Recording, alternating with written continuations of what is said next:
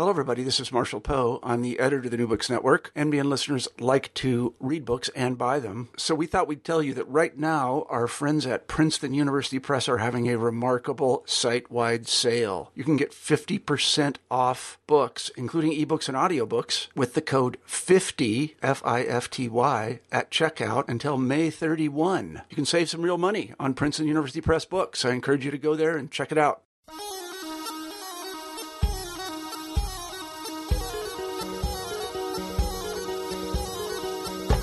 Hi, and welcome to New Books in Middle East Studies. Our guest today is Betty Anderson, who is a professor of history at Boston University. She received her PhD from the University of California, Los Angeles, and she works in the history of the Middle East, social and intellectual history of the Arab world, history of education, and modern world history. She is the author of Nationalist Voices in Jordan, The Street and the State, out from University of Texas Press in 2005, The American University of Beirut, Arab Nationalism and Liberal Education, out from University of Texas Press in 2011, and the book we're discussing today, A History of the Modern Middle East, Rulers, Rogues, and Rebels from Stanford University Press. Okay, welcome, Professor Anderson, to the New Books in Middle East Studies podcast. Thank you very much. So first, before we begin, it's a tradition on the podcast that we ask about your general biography, like what led you to academia, what inspired you as you went along, what your first project looked like. What I would say is I probably fell into academia without thinking about it very much. I was at Trinity College in Hartford, Connecticut. I was a history and political science major.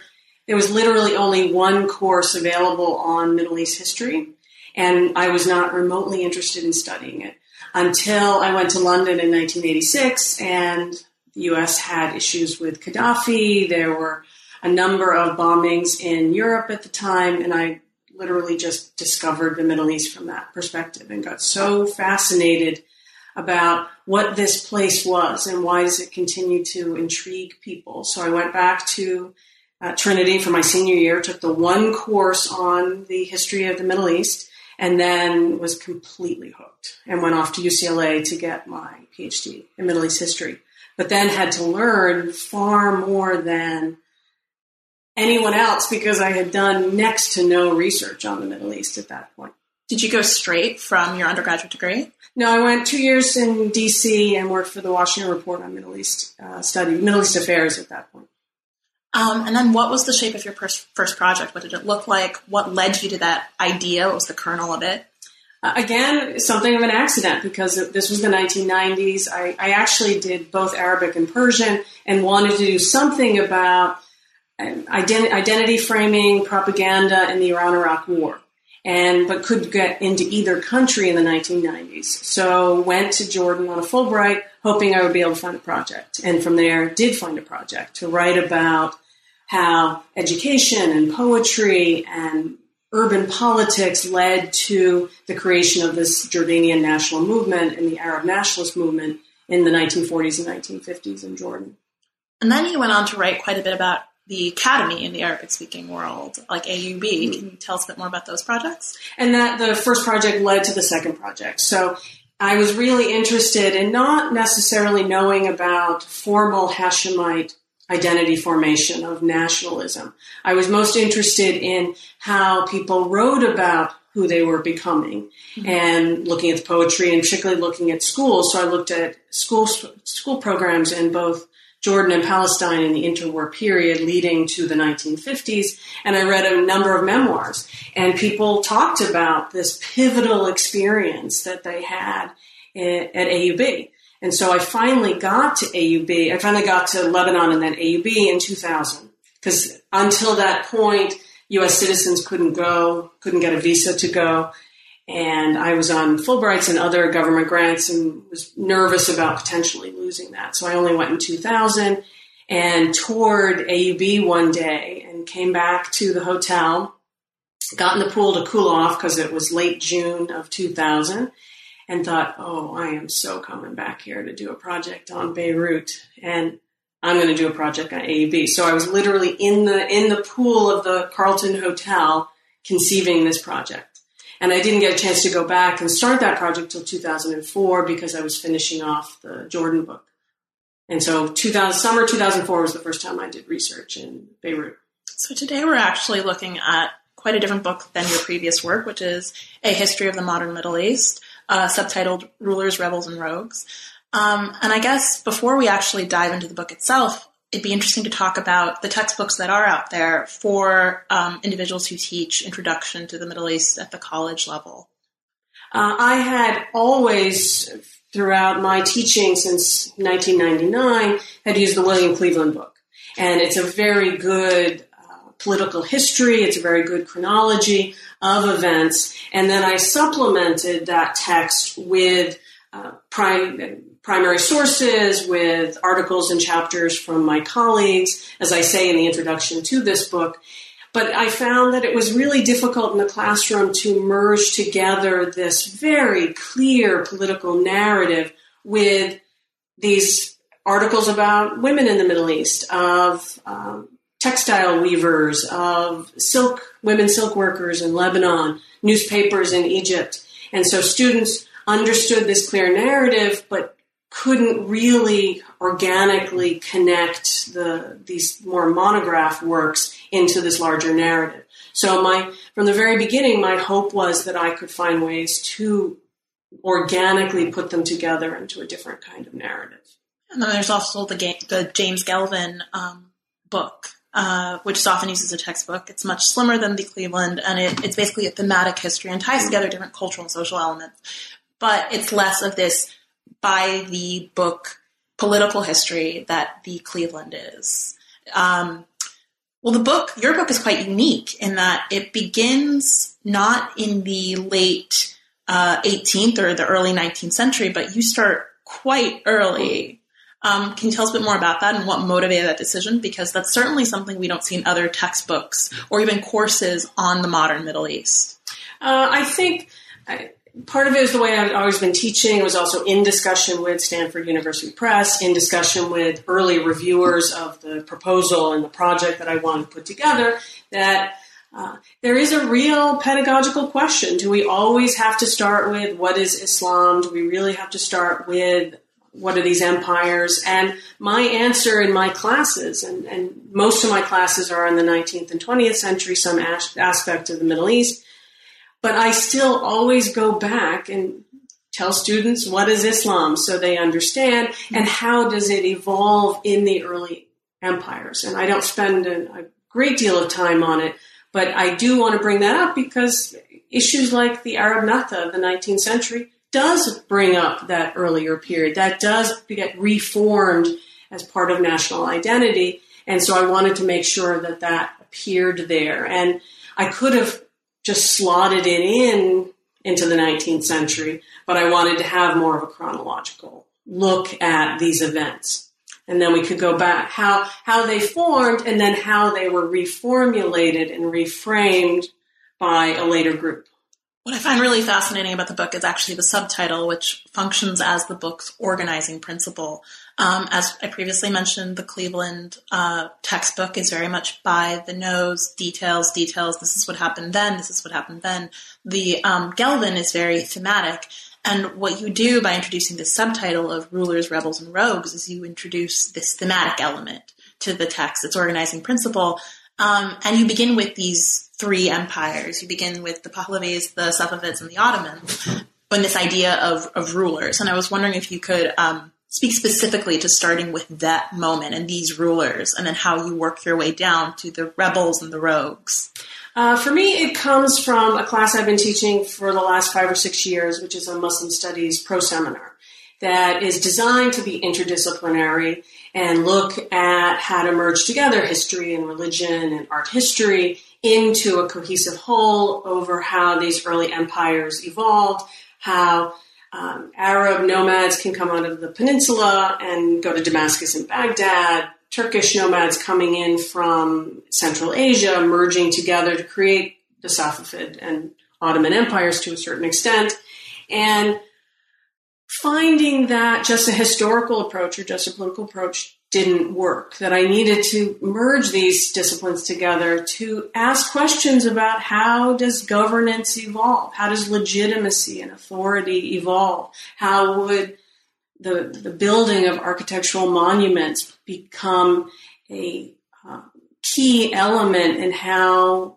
a new leader gains legitimacy? And so in teaching that class for years, I really wanted to get that into the text about rulers, to have a thematic thread through into the modern period of how someone like a Nasser or Reza Shah would also need to use similar tools to cement their rule, to gain the legitimacy and the authority to rule over a dramatically different kind of state. That's a really wonderful way of working in this methodological principle of how different individuals within different strata of society orient themselves.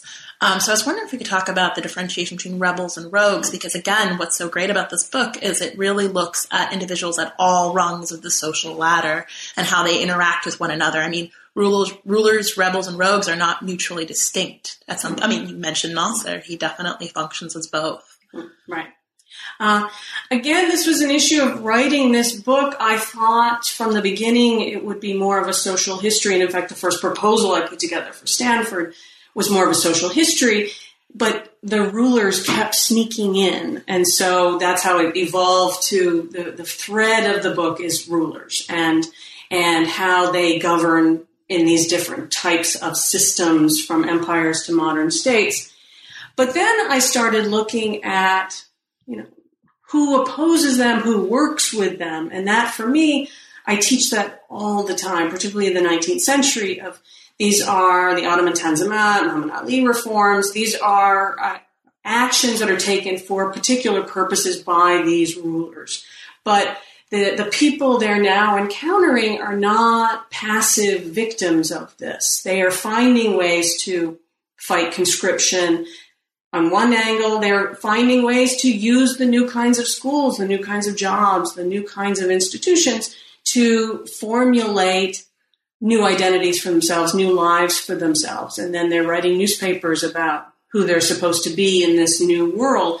And so for me, I'm really fascinated by their interactions with rulers, with state leaders, and those who I term as rogues, who are groups that did not want to overturn entire systems. They don't want to bring down the Ottoman Empire or a particular leader, but they want to either reform it or they want to get particular positions in the governing system. And I was writing about this repeatedly and then didn't have a word for this. And Karen Barkey gave me the word of rogues, where she talks about essentially rebellious clients of the Ottoman Empire who rebel, who wage attacks against institutions of the Ottoman Empire, but are not trying to necessarily overthrow it.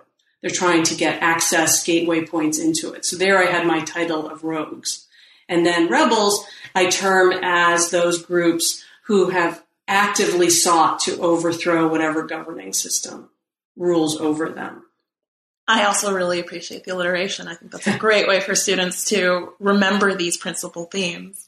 And then going back to the title, one thing that we see in both the previous textbooks on the Middle East, the Cleveland and the Galvin, is the organizing principle of the Middle East as a geographic unit, a spatial unit.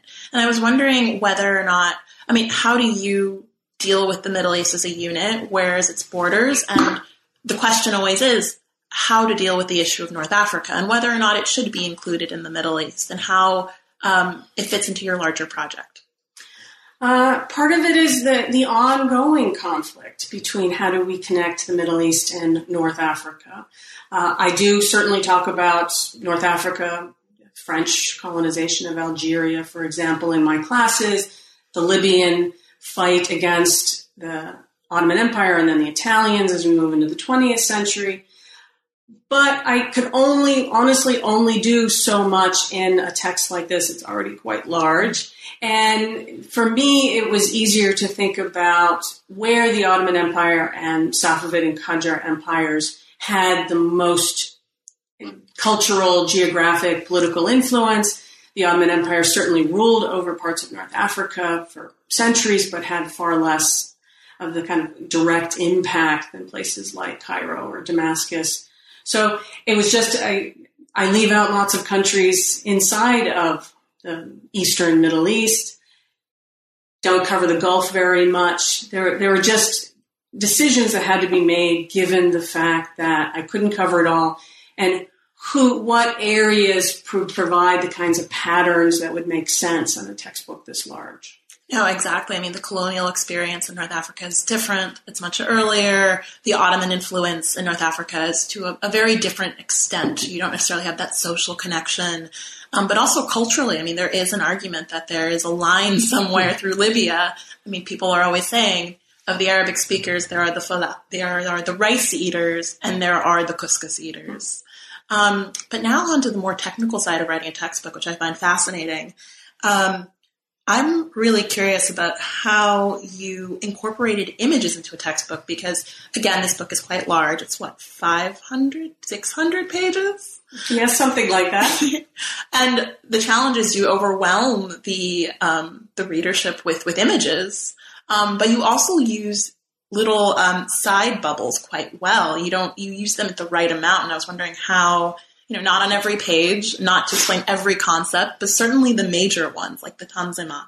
I was wondering how both visually to incorporate those into a textbook, what the process of that is like, but also what inspired, what are the considerations you take? So I want to send out props to Stanford University Press and Kate Wall, who gave me the right to have a large number of images in the text. And I want to give props to the editorial staff and the production staff at Stanford who had to rethink the format of a textbook. They had not published something like this, so they themselves had to think it through. So they gave me a great deal of support and help and aid individuals at Stanford and Stanford as a whole. I also want to give props to Michelle Woodward, who I hired to find all of those pictures. And when we met, this point must be 2 years ago, we met up in Beirut, and my mandate to her was to not find the normal pictures, not find the pictures that we can get headshots of Reza Shah, we can get headshots of a sultan, but to find something that is more about the rebels and the rogues whenever possible.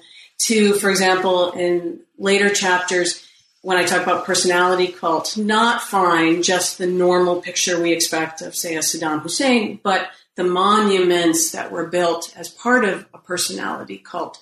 And she did a spectacular job of finding these pictures from the earliest days on and negotiating the permissions for those and the costs for those that would then accrue to Stanford University Press.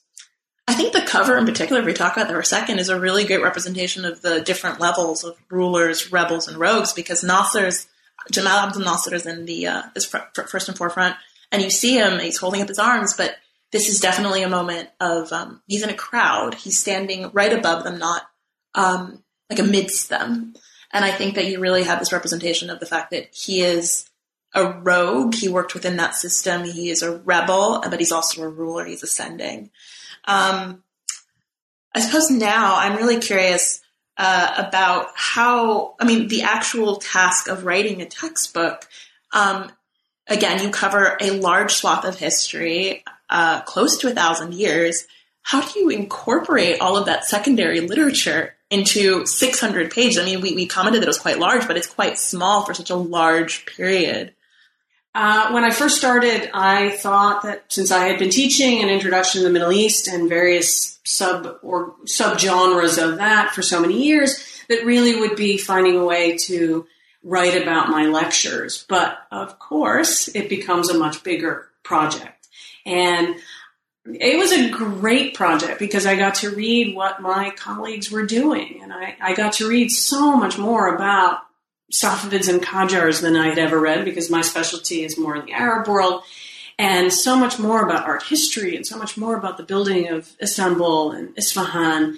And so it was just fascinating to read all of that. But then I ended up with this enormous body of knowledge. And so much of the later writing was about finding patterns and being willing to give up threads that I just couldn't connect to the main patterns. Much of the writing I did while I was on sabbatical, and I went to Beirut and I just settled in an apartment next to AUB, got to go to every conference and talk that they held, and should see the notes I took during people's talks, because like, oh, here's an issue I didn't know about, and connect together. But in the end, it was about, for me, finding patterns. And I can't even tell you how difficult it was, particularly by the end, when I was in the 1970s and 1980s and 1990s. There was literally a moment at the very end where I had 5 themes, 5 chunks of information. I had absolutely no idea where they fit. I was back in Beirut again. That was in a Christmas break and heading to a conference in Beirut. And I had pink and purple and blue magic markers, and I kept printing it out. And I finally had an epiphany, and I figured out in chapters 9 and 10 how to move those last 5 topics around. Half of them ended up in chapter 9, half of them in chapter 10. And then even later on, to put an epilogue together, a chunk got taken out of that as well. But for me, it's about finding patterns and hoping that by finding patterns, that's a gateway into the data. Okay. Well, I mean, you've already discussed in passing so many of the challenges of writing a textbook like this, but I was wondering if there are any more you care to elaborate on. I mean, how much time does a project like this take? I started this while my AUB book was being reviewed. So that might have been 2010 or so. And because I'm a little crazy, I thought, I have extra time while I'm waiting for the reviewers to look at this book. Why don't I start another one? And so that was probably summer or so of 2010. I started to put the initial research in a couple of sample chapters together. So I would say start around 2010-ish. And then I did the last page proofs in January of 2016, so not that long ago. And then the book came out in April 2016. And this was just a mass of data, whereas opposed to a monograph, at least it's focused data. This was a mass of data. And I was going down whole tracks to see where I would find new information for myself on rulers, rebels, and rogues to go into this idea of governance and legitimacy and authority and who stands up to that or wants to buy their way into that. It was just an enormous amount of time and organizing data is all I can tell you. Have you taught an Intro to the Middle East type class since you've published the book? Are you planning on using the book in your classes? I've been using versions of this for years, ever since I would say 2014 is when I delivered a completed manuscript to Stanford. And ever since then, so for 2 years, I've been using PDFs of whatever version of Chapter 2 or Chapter 3 existed. This is the very first semester that I'm making students actually buy the text. So no, both of the classes I'm teaching right now, the students have bought this text. And what are those classes? I'm doing the Muslim Studies Pro Seminar again, and as soon as I started doing the research on AUB, I created a class on Americans in the Middle East in the 19th and 20th centuries. So I'm teaching that class again this fall. Oh, I imagine this could be very useful for that. So before we wrap up, I was just wondering, what new projects do you have on the table? What ideas are you flirting with? So I have a couple of projects going forward. Both are moving quite slowly. I think writing this book tired me out intellectually more so than the first 2 books. So I'm working slowly. I have a project where I've collected Lebanese political advertising since roughly 2005. And I've been struggling to find a framework for that, but I'm starting to see that it might be actually in something of the framework of public service announcements that we see here in the United States, like Smokey the Bear. But I haven't had a chance to kind of get down and get into the computer and figure out if what I've collected does fit into that kind of project. It does fit into this because it is about government legitimacy in a place like Lebanon and how using new advertising techniques are a way that states, Lebanon, Jordan, all of these states are doing this as a way to nation brand, as a way to gain loyalty in the new world. I'm also doing a much larger project with Fida Daly at Georgetown University, where I think of it as social mapping the new Amman, Jordan, and looking at the new entertainment zones like Rainbow Street, but also the rethought entertainment zones like Jebel Hussein and Abdoun Circle. So we've physically had those areas mapped.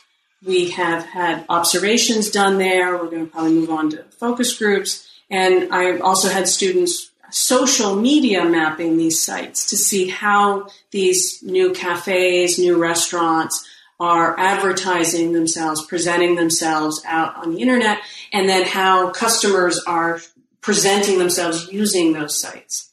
But at the moment, we haven't done any analysis of the data. We have a lot of raw material. That sounds like a really exciting project. Thank you very much. Well, thank you for giving us some of your time and reviewing the book with us. I'm really excited about using it in my own classes in the future. So again, thank you for your service to the field. Oh, well, thank you very much. I didn't necessarily think of it that way, but thank you very much. And I'm glad that people appreciate the text.